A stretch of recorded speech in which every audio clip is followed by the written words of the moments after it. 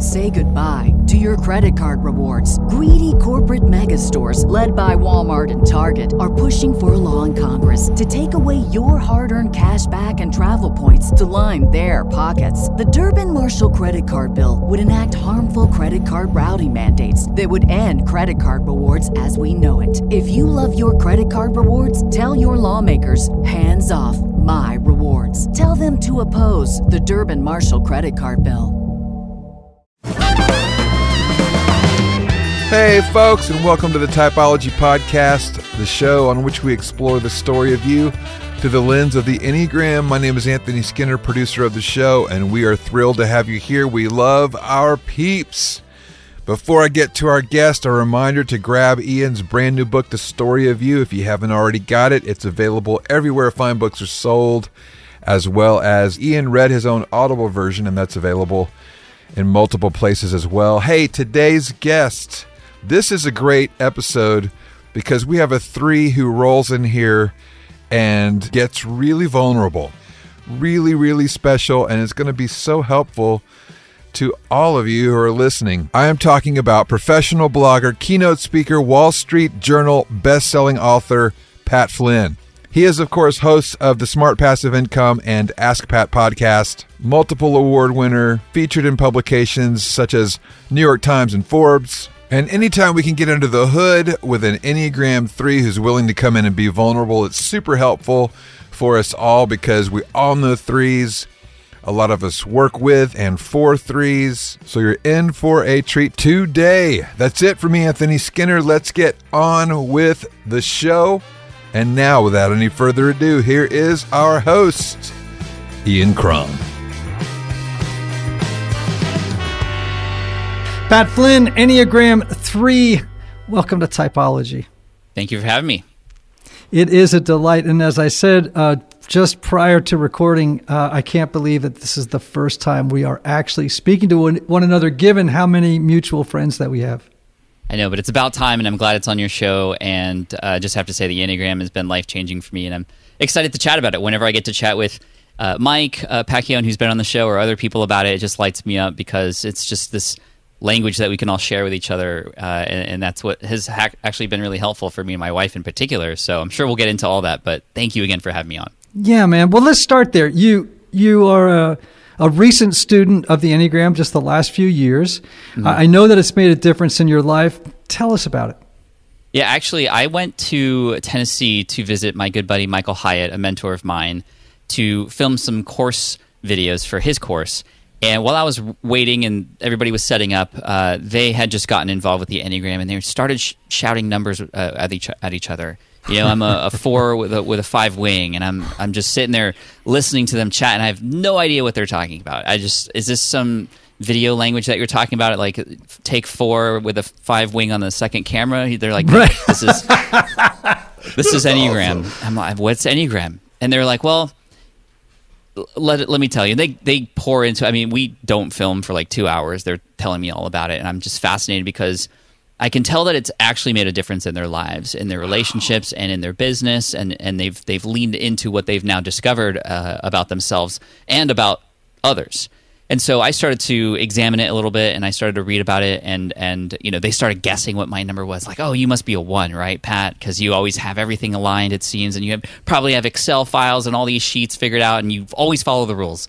And then somebody was like, no, he doesn't always follow the rules. That's how he got here. He's probably a 3 because he's always like really good on camera and he works really hard on that. And then another person was like, no, he must be an 8 because he's a challenger and like he always challenges the status quo. And I'm like, well, that's not actually me.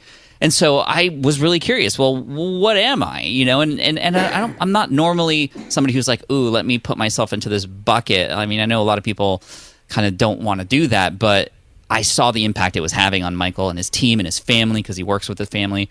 So I really dove in hard and started to understand that. And I definitely landed on a 3. And it was just very obvious to me that there were a lot of things that I needed to learn about myself so I can become a better version of myself to not just my audience and my business, but especially to my family and my kids. And then I was able to get my wife interested in it as well. And she's very curious about this kind of stuff. And so when we aligned, and she is a 6, by the way, became very apparent why we had certain arguments. It became very apparent why what we loved about each other and what we didn't like about each other. And it gave us this common language to be able to say these things, to go, well, here's what I need, or here's how I feel, and here's why. And you can't be mad at another person when they tell you about themselves in that way, and you can work better together with them. And so our relationship really changed as a result of this. There are some specifics, if you want me to get into it, in terms of like real moments where me knowing she's a 6, for example, changed when I learned that. I mean, do you want me to get into? Sure, I love never it. get to talk Because Enneagram. you know what, we This don't is so get fun. We don't actually get many 3-6 combinations. No. Oh, really? No. Yeah. No, I want to hear. Yeah, give us an example. So me being a 3 and being an entrepreneur, a lot of entrepreneurs are 3s, and I had gotten a chance to speak on stage, and of course I went all in on it. The world needed to know that I was going to be the best speaker in the world, and I'm not by far, but that's how I approached it. I always approach everything in that way, where I want to be the one that people can remember, and be the one that people can feel like provides the most value, and is, recognition is really important to me, because in my childhood I wasn't recognized for a lot of the work that I was doing. So now that I'm getting it, I'm leaning into it. And so, of course, being a good husband, I want to invite my wife to a lot of these events with me. And for a while, like, I was like, come on, get in here. Like, let's talk, let's chat. And she was always on the outside, just watching, never really wanting to pay attention. And I thought it was just simply because she was an introvert. Well, I'm an introvert too, but it was more so because of being a 6 and the fact that she has this barrier that she only lets a few people in. It takes a while to get across this barrier, but when you're in there, I mean, she will be loyal to you to the day she dies, kind of thing. Where me, being a 3, I'm like, hey, everybody, come here, like, let's all hang out, and like, you're in my circle already. And it just, I didn't understand, like, how come you're not getting in there? And we had a lot of, quarrels about this. But when I understand that that's just not the nature of somebody who is built like this and who is a 6, that I have to be very careful about who I actually let into her life. And I have to be careful about who I let into my life and into our own home. And I have to be very open with her about who might come into our home as a result if she hasn't met them before because of this. And I always thought it was just, well, you're such a worrier, right? And that's often a thing that 6s get. Oh, you worry too much, right? No, it's actually they care so much. That is the reason, right? This is why they're often known as the security inside the family, right? They're the people who make sure when you go to Disneyland that not you go on every ride, but you have the water, you have the sunscreen, you have all this stuff. Like, she's there to protect you, and she wanted to protect me and protect the family. So that's why I felt on my end, it was like, why are you pushing everybody away? But it was because she wanted to only let certain people in. And that understanding just really helped me understand that, wow, I was actually forcing her to make this tough decision. Do you come and support your husband, but also get put in these uncomfortable situations? Or can I understand that maybe I shouldn't invite her because that would put her in an uncomfortable situation? So that's just like a very clear, specific example of the 3-6 sort of dynamic working in that way. And then on the opposite side, it's like, because like from her perspective, it's like, wow, you got to like just impress everybody, don't you? Like that was like the negative version of like who I was before we had this common language. And it was, I wanted to make sure everybody was happy, and I said yes to everything, and I was overworking myself. I was overwhelmed, and she gave me permission to say no. She gave me permission to say, hey, I want you to be the best version of you, and I know you want to please everybody, but if you are overwhelmed and you can't like take care of yourself, well, you're going to please nobody, myself included. Like, I need you to come back to earth here. And we have this really beautiful balance now to try to stay on the positive side of our numbers, to be able to reciprocate and to, be the best version for each other. That's fantastic. Gosh, I love that. One of the dynamics between a 3 and a 6 can be that the 3 typically is, number one, very optimistic, right, about the future. You're very, very future-oriented, and you're very optimistic. I mean, I'm wearing a Back to the Future DeLorean T-shirt at this very moment, so yes. Of course, DeLorean could have tried to be a little less optimistic about his future. Yes. However, getting back to the subject at hand, 3s are very optimistic. They're very forward-thinking, very confident. Sometimes, many 3s I know typically are pretty trusting of other people in lots of different settings, not always. 6s, not so much. 6s tend to be more suspicious of people, particularly in the beginning. They're uncertain. 6s are always kind of wondering, what's this person's hidden agenda? Or what's the hidden agenda of this group? What do they really want from us, or from me? And so they can be, they're just not going to jump in as quickly as a lot of threes will, right? Exactly. There's that buzz of anxiety that's running beneath the surface in a way that just isn't for a three, And there's another little common link too, right? Because a 3 goes to 6 in security and the 6 goes to 3 in stress, right? So there's another sort of combination connection that they have with each other. Right. The 6 goes to 9 in security. Right. And then when it's not healthy, it goes to the low side of 3 when they're not doing great. And when the 3 is doing great, they go to the high side of 6, as you said, or to the low side of 9 when they're in security. Yeah. So you all are bouncing around inside that inner triangle of the Enneagram. And of course, it can be a great combination when both of you are self-aware. And it sounds like you're working on that and you're using the Enneagram as a tool for mutual understanding, not only just self-understanding, but other understanding. And that is what it's all about. All right. You mentioned you didn't get a lot of, I'm a therapist. The show often sort of becomes a little bit of a therapeutic exercise. You mentioned not getting recognized a lot as a child. And I'm just curious, how did your childhood support you becoming a 3? Yeah, so it was interesting. I was born 11 pounds, 12 ounces. I was a huge baby, right? And my mom is only 4'11", so physics and geometry are out the window there. I don't know how that happened. Physics and geometry are out the window. So I was a big kid, and I thought I was going to be this big kid. I started playing sports, and I was the biggest kid in sports in first and second grade. I was always, running the fastest and all this stuff. And then all of a sudden, I stopped growing, and everybody else kept growing. So to be first on the team and first picked all the time to now being last pick a couple years later in recess, and at that time of life when you're between 4th grade and 6th and 8th grade, that's when you learn about being social, and there's cliques and all this other stuff that can have an impact, and all the hormones are changing and everything. I mean, there was just so much, and it really put me in a position of not getting seen anymore because everybody else was getting seen, especially with sports, especially with girls. I was always the cute one, but not the, oh my God, he's so cute, hot kind of cute. I was everybody wanted to pinch my cheeks kind of cute, and it was just annoying. Yeah.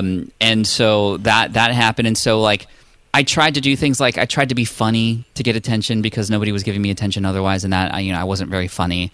Thankfully, I didn't go down any dark roads to try to get attention. I just kind of said, okay, well, you know what? I'm going to do my best in school, and I'm just going to be the best in school and get recognized for my schoolwork.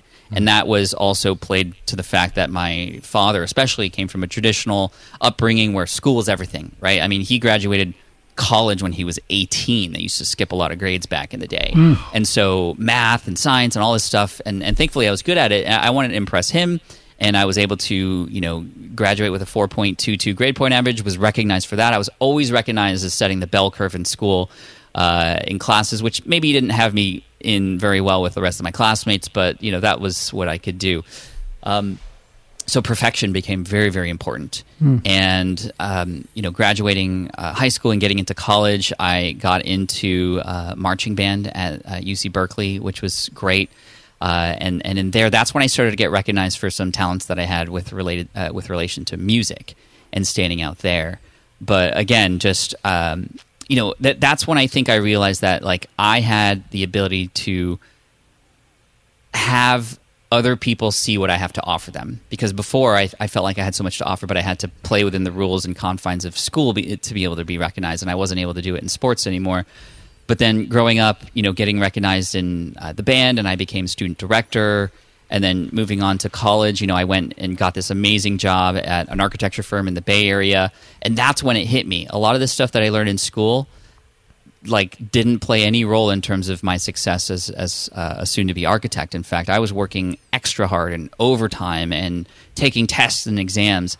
And my project managers and the directors, no recognition whatsoever for any of that. And it was so hard. The more I pushed into how can I get recognized for this extra work that I'm doing, the more it was just okay, you're done with that, let's move on to the next thing. And it didn't feel good because I felt a little bit of taste of recognition in college finally, and to go back to what it was like back in my elementary school days where I wasn't getting recognized for anything, it was okay, well, this isn't working. And I'm so grateful that in 2008, I wasn't grateful at the time, but in 2008, I got let go from my architecture position.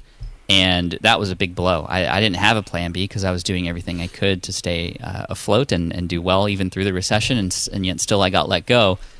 And months went by where I was just doing everything I could to make my resume look the best, as far as like what words can I use and what things from my childhood could I bring in here to make it look even better, because I need a job in the architecture world. That's all I knew. And thankfully, I stumbled into the world of internet business and entrepreneurship. And my first business was helping architects who still had a job pass an exam called the LEED exam. And this was life-changing for me, because it was at this point that I realized that I got more recognition helping people pass a very niche exam in the architecture industry, as opposed to all the fingerprints I have on all the buildings in the United States that I worked on.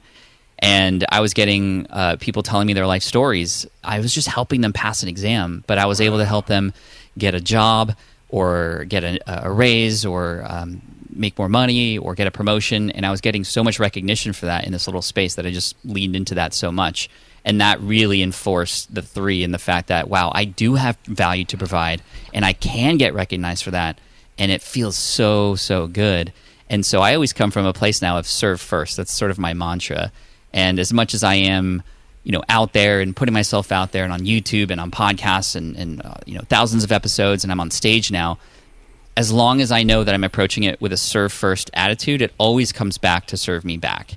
Mm-hmm. It's when I've fallen into those dark parts of the three, which is, I want to look as great as possible to people, or I'm going to say I'm going to do this because that's what they want to hear, but then I'm just so busy saying yes all the time I don't follow through. That's when it started to sort of kick me in the butt and start to bring reality back into place. So I've fallen into dark places in the business space where I've taken I've said yes to opportunities that were for money first before service, and those always blew back up in my face. I have said yes to people that I've let down because I just wanted to make sure they all were happy. Like, those are the dark threes that I've lived through, and I'm still continuing to live through and learn as I go. But I feel like in this current state and time, I've found a good place, and a lot of it has to do with how I got here. Obviously, this and the story that I once told myself that I had to be perfect in every single way. To now, the story is I can serve people through my mess and mistakes as long as I'm open and honest. So when you say perfect, do you mean because that's very one-ish? I'm wondering if the word there isn't excel in every way. Because threes can be perfectionists. I'm not saying they don't have they can have but for very different reasons than a one does, right? The perfectionism would be tied to excelling, right? Mm-hmm. Like, I want to do things really, really well because it's going to serve my success, right? Whereas for a one, it would be more like because it's the right thing to do, right? Good people do things, don't make mistakes. Good people do things right the first time. I understand now. All that kind of stuff. But the word recognition came up about 50 times in what you just said, right? And I'm just curious, what does recognition represent for you? When you think about your childhood, you think about your life, like, what does it represent to you? It represents self-worth. It represents importance and having and existing, honestly. Like, my nightmare is to die and not be remembered for anything special that I've done. Right. To have my kids just move on with their lives and not, learning anything from anything that I'm doing. So legacy, recognition is how I know that I'm doing the right things. And I know that's the story I tell myself, but to me, that's what has helped me excel into great parts of this world, and to be able to, yes, make a lot of money, yes, get a lot of recognition, but also be somebody who's literally changed people's lives and is recognized for that, right? And, I always tell people that people are like, how do you measure your success, Pat?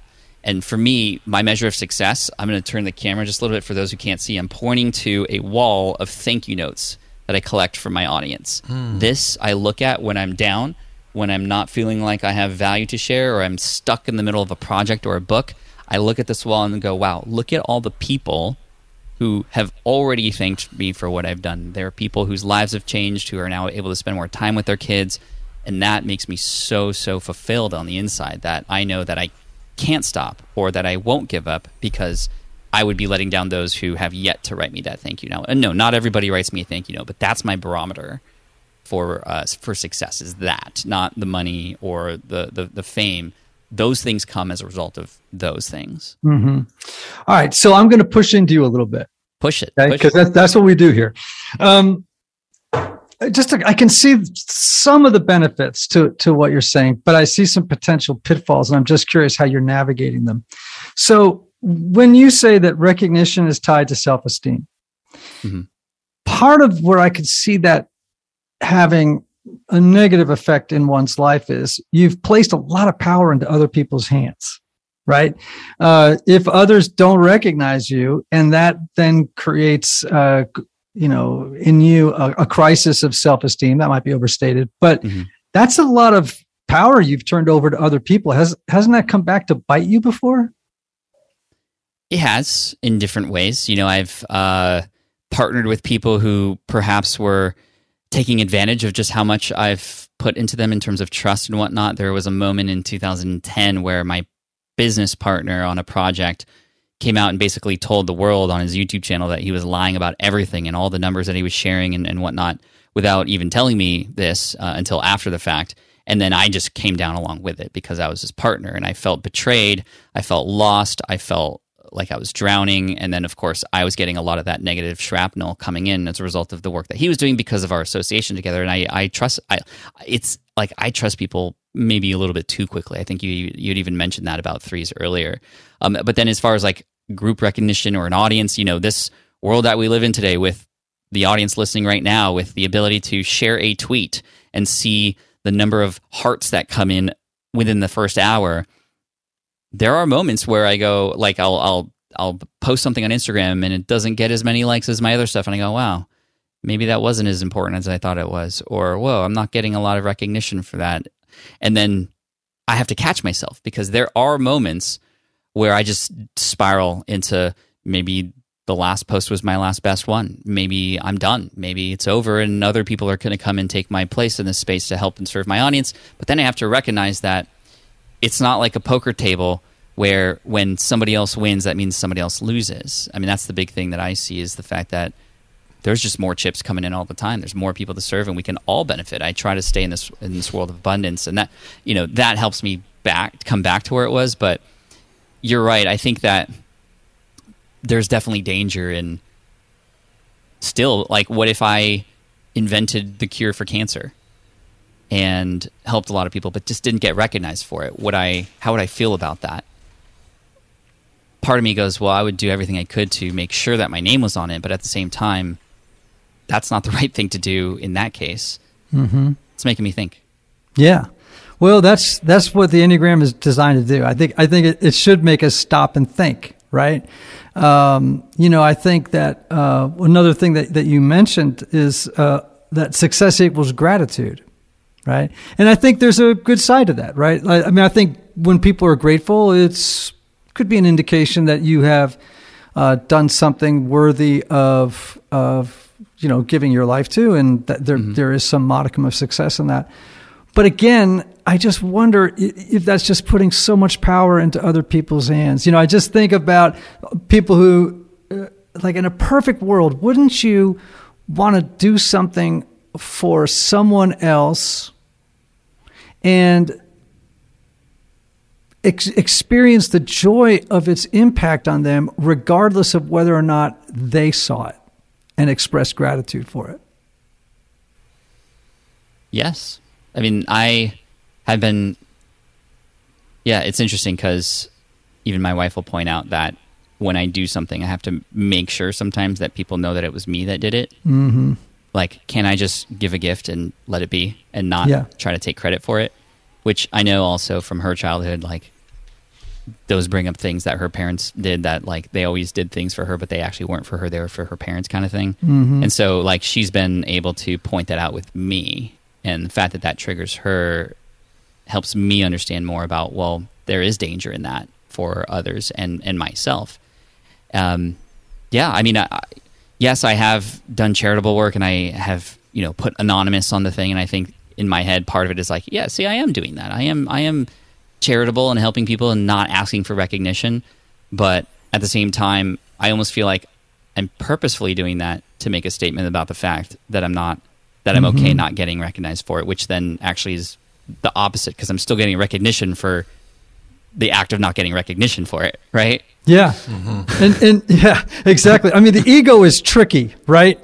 It can be a little bit of a sneak, Yeah. And so, keeping our eye on it with self-compassion, and kindness.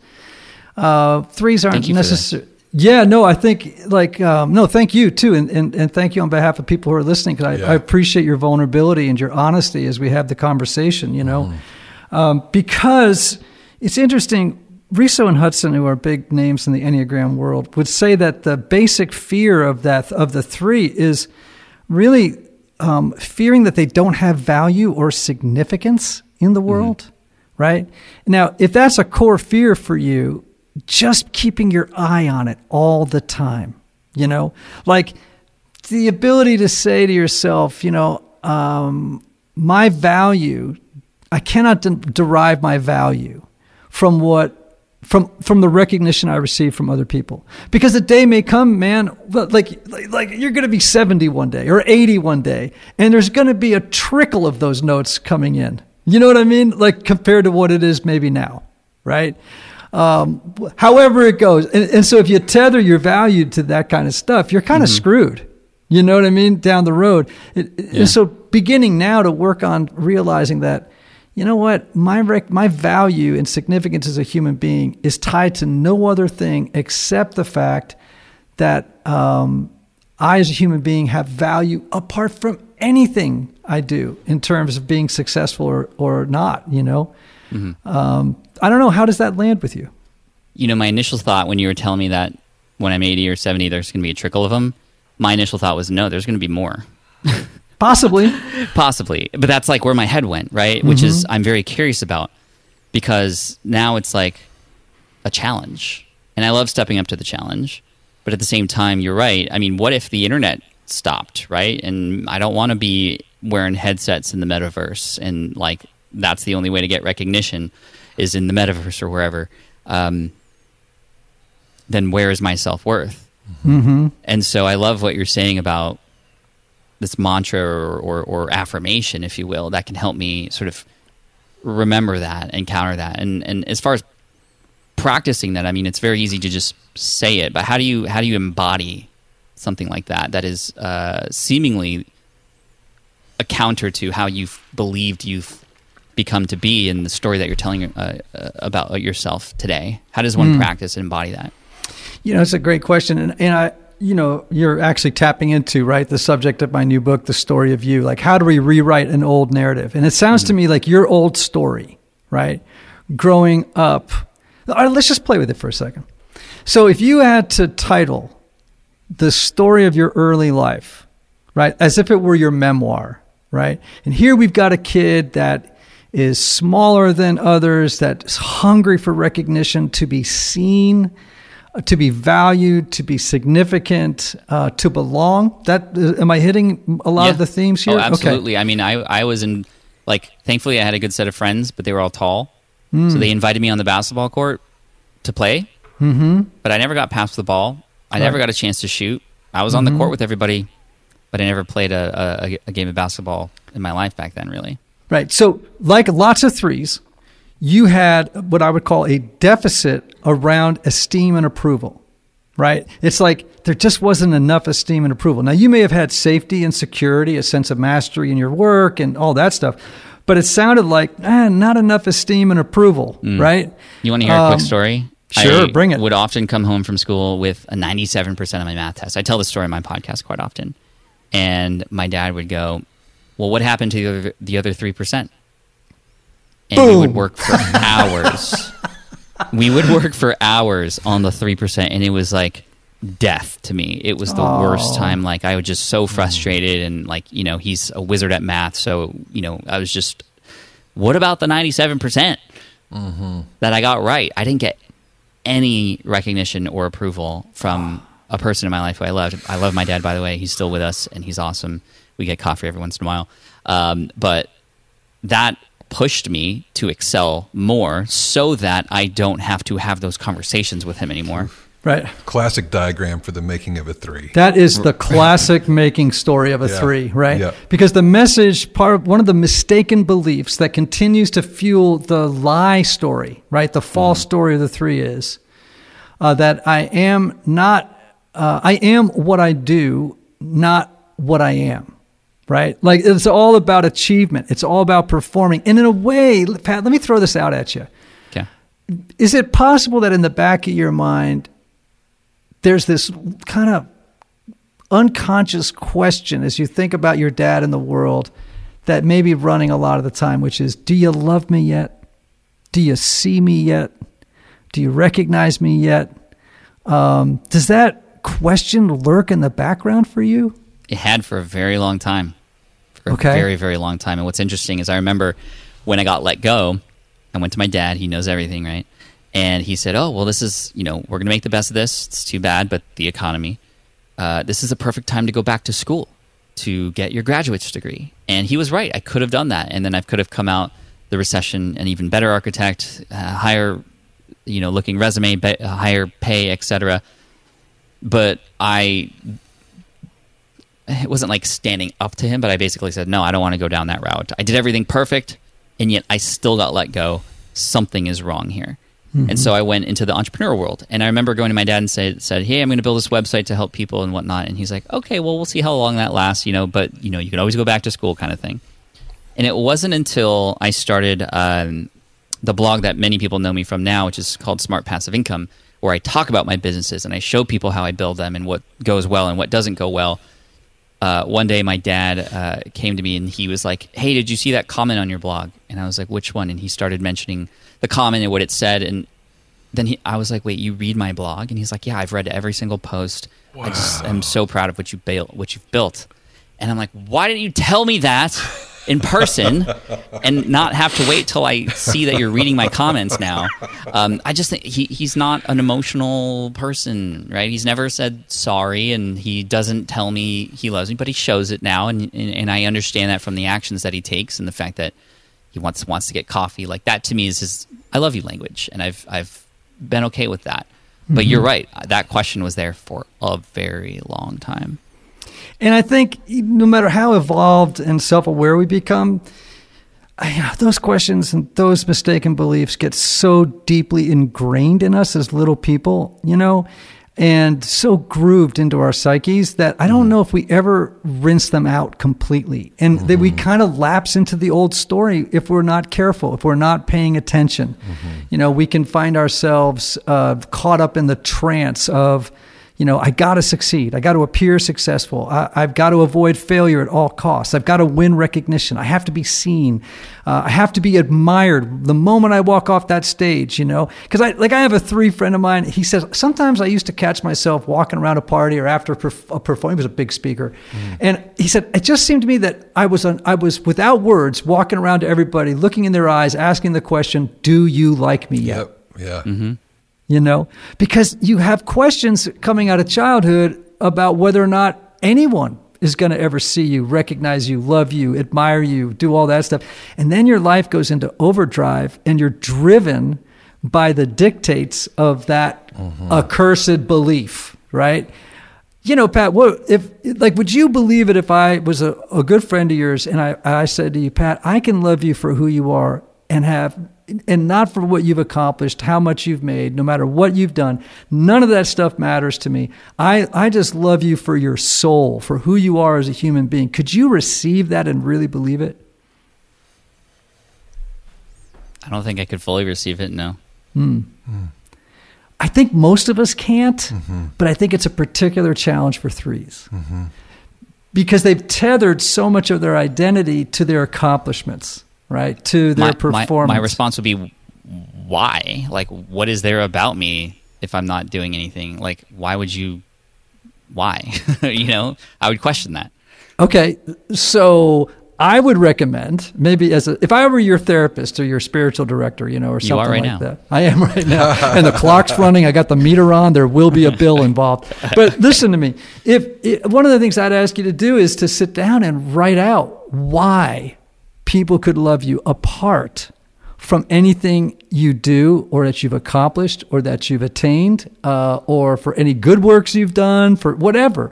Like, why? Like, it'd be a great question for your wife, like to sit down and go, why would someone love me apart from what I do and what I've accomplished? Can you just tell me what you think, honey? Why?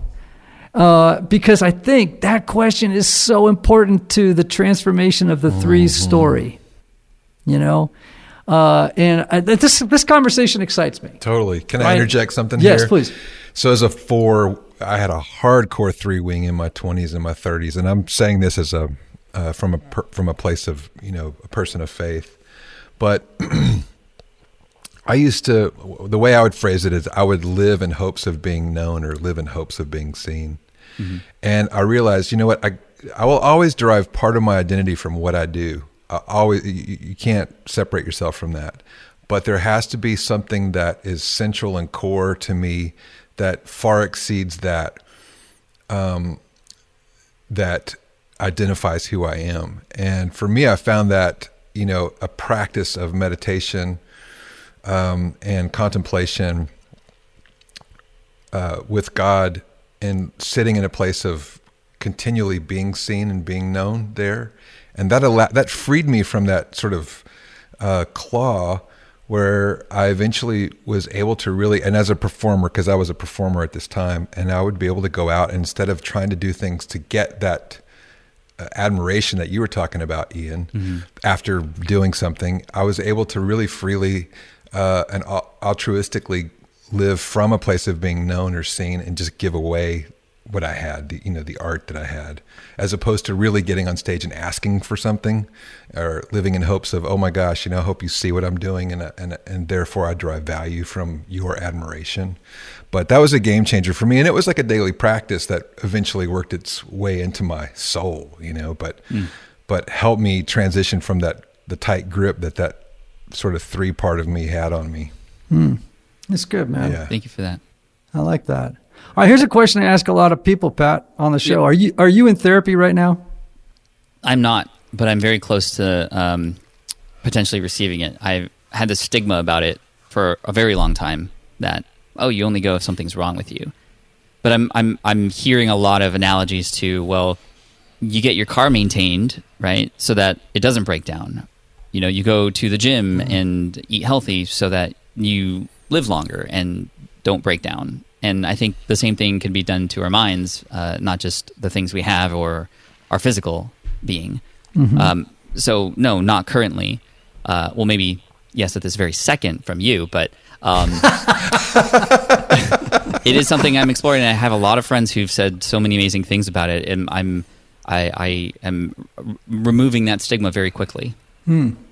Okay, so I'm going to ask you this question then. What is the pain point at this moment that you're going to lead with when you go into that person's office? Ooh, that's a good question. Because they're going to ask you, so what brings you here today? I put so much of my self-worth and value into how others see me. How do I disconnect my own self-worth and value with what others do? And how do I personally see that there's value that I could offer without that recognition required? Mm-hmm. That's beautiful. I think I would start there most likely, and start to analyze, hopefully, or get analyzing to just figure out, well, what about me that's awesome, that's not based on a stat or a skill or any, like, what is it about me that is of value that people could just connect with despite the accolades and without any accreditation. And I can already hear like a little bit of what my wife would say, which is really nice to even like consider that. And I do want to have this conversation with her. But what would she say? She would say, well, you help us look forward to the things that are coming in the future, no matter how crazy the world is, right? I always have a, well, what does this make possible situation? That's a Mike Hyatt right there. That's a Mike Hyatt question. Literally quoted from Michael Hyatt. Yes. What does this make possible? Yes. To just, I can see and fix a problem and speak a language that somebody could understand to help them do that. I can find ways to have fun with anything that's around us. That is an only child skill that I picked up. And there's probably more way deep in the archives. Oh, yeah. And here's the thing. I'm going to have you back on the show in a year. After you've been through a year of therapy, we're going to get you back on the show. I cannot wait to hear about some of the revelations you've had as a 3. And I'm going to give you a piece, if it's okay. I hate advice, but let me just give you a piece of advice I've given other 3s when they've gone into therapy. Is this your first time going into therapy? It is. Okay, cool. All right. So here's the temptation most 3s have. And I've seen this as a therapist. I've had other therapists share this with me. Your default, if you were just to go in reflexively, right, and act reflexively, your tendency will be to look into the eyes of the therapist and unconsciously ask yourself, who do I have to become in this moment to make this person like me? What do I have to say to this therapist to make them admire me? To get their admiration, to win, to have them think I'm the best. I am going to be the best client they've ever had in their entire lives. I am going to be the most successful patient ever for this person. And then the danger for the 3 is that they kind of turn on the chameleon thing, where it's like, they're like, okay, well, what mask do I need to put on to make this guy or this woman think I'm awesome, right? And, that's a temptation. And, we had a guy on the show who actually talked about this. It was propaganda, maybe? Mm-hmm. Or Lecrae. Who was it both of those guys did, actually. They both did. They talked about as 3s going into a therapy session, and at first kind of just telling the therapist what they thought the therapist wanted to hear from them in order to win the therapist's admiration. Yes. Yeah. So the thing I would tell you is do as hard. In fact, the thing you ought to do in the first session is tell them that you're afraid that's what you're going to do. That's great. Something else that he could go in with that would be something really a great thing to go in with is something you were posing to him earlier, but I think we moved away from it, naming his old story. Mm-hmm. Mm-hmm. You were about to ask him that question, but I think it... Yeah, I was going to thank you for revisiting that with me. Yeah. So what would the name of that early childhood story be? The Boy Who Wasn't Good Enough. Oh. So that's a great thing to go into therapy with. Oh, my Lord. That is such a 3 title, right? Yeah. I've been in book mode, so titles are like, and YouTube and all that stuff. So titles are a thing for me. But I think that would sum it up. Okay, let me just tell you what happened to me when you said that. First of all, I have to say that in that moment, a little piece of my heart broke when you said it, which really tells me there's some truth in it. Like I just kind of wanted to go, oh, Pat, I'm sorry. That's hard. Thank you. That's a painful story to grow up with. So my question for you now would be, what would you like the name of your new story to be as a 3?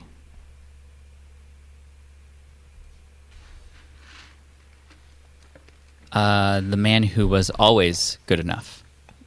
Boom. I think that's it. Now, as you said that, did you feel anything? Oh yeah, there's some high chest and throat things going on right now, and there are some things happening in the nasal region for sure. Yeah. So I would encourage you to get 2 Post-its. And one would be the name of the old story, and one would be the name of the new. Yeah, I know. You got Post-its, so I can see it. Those of you who can't see this on YouTube, he's got Post-its up everywhere. And just put it somewhere you can see it. Like put those 2 titles down, man, and say, this is the old story. This is the new story. And then maybe at some point in the future, journal about what would the new story look like? What would be some of the features of it? It would be like, I would no longer tie my self-worth to what other people think of me. I will no longer, you know what I mean? Like just begin to articulate, okay, what is this new story about? Who's this person that I want to become in this new story that has all my values aligned? And as a 3, I mean, I think you just gave him something invaluable to go into therapy with, those 2 titles. Mm-hmm. So you had a conversation with someone and this is what I came away with. Yeah. I've loved this episode. Absolutely. This has been like one of the best 3 episodes ever. Thank you. Know what I'm saying? Yeah. Well, now you're tapping into the recognition that I love to receive. Like, you look at that. I was Pat, thinking that as I said it. Pat, this is the best Pat just said, "Boom! Mission accomplished." Right? No, man. Drop the mic. No, actually, that's actually a really good insight. But I think that it's been so powerful for me because your story is so quintessential 3. And I think it was so instructive for so many of our listeners. And I guess I would also say that I hope that you will come back on and share what the journey's been like. We need to put it on the calendar. Tell Wendy we got to wait.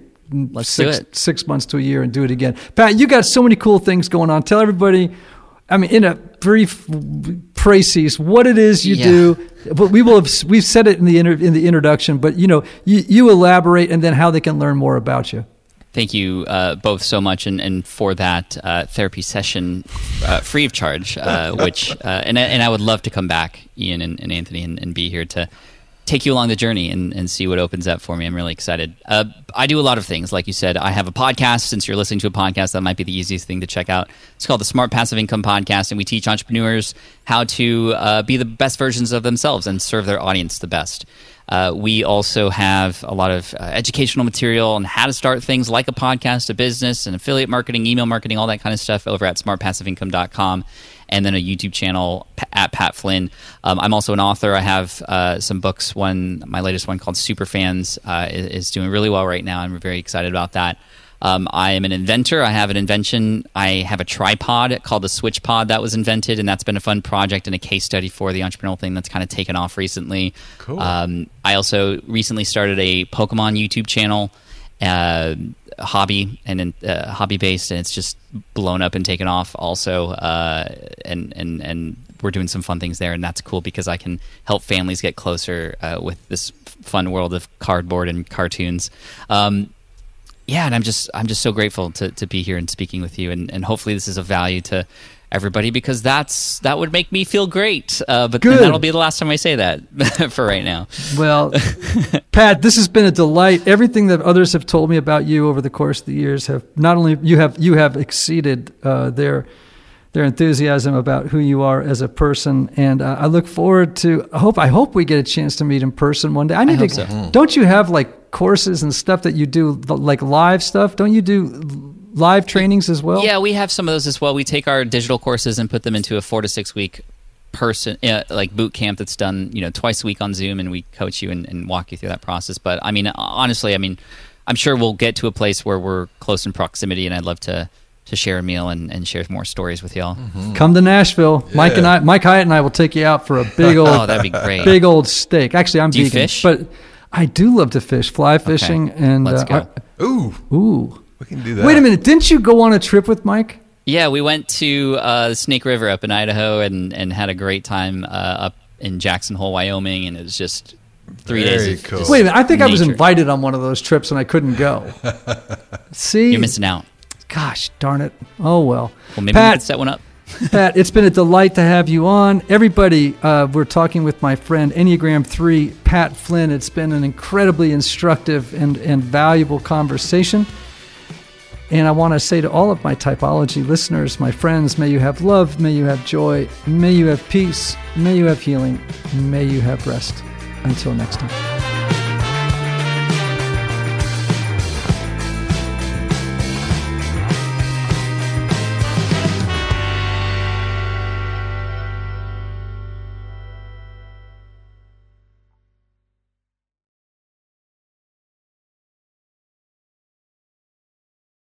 If you're in business, you probably have a website, but can your site handle your growth? How many visitors before your site slows down or crashes? What about storage and data security? From web hosting to virtual servers, Pair Networks provides the online infrastructure you need to start, grow, and flourish. When it comes to security and updates, don't worry, we've got you covered. Our 24/7 US-based customer support is the best in the industry. No frustrating chatbots or sitting on hold for hours. Check out pair.com today to learn more. That's PAIR.com.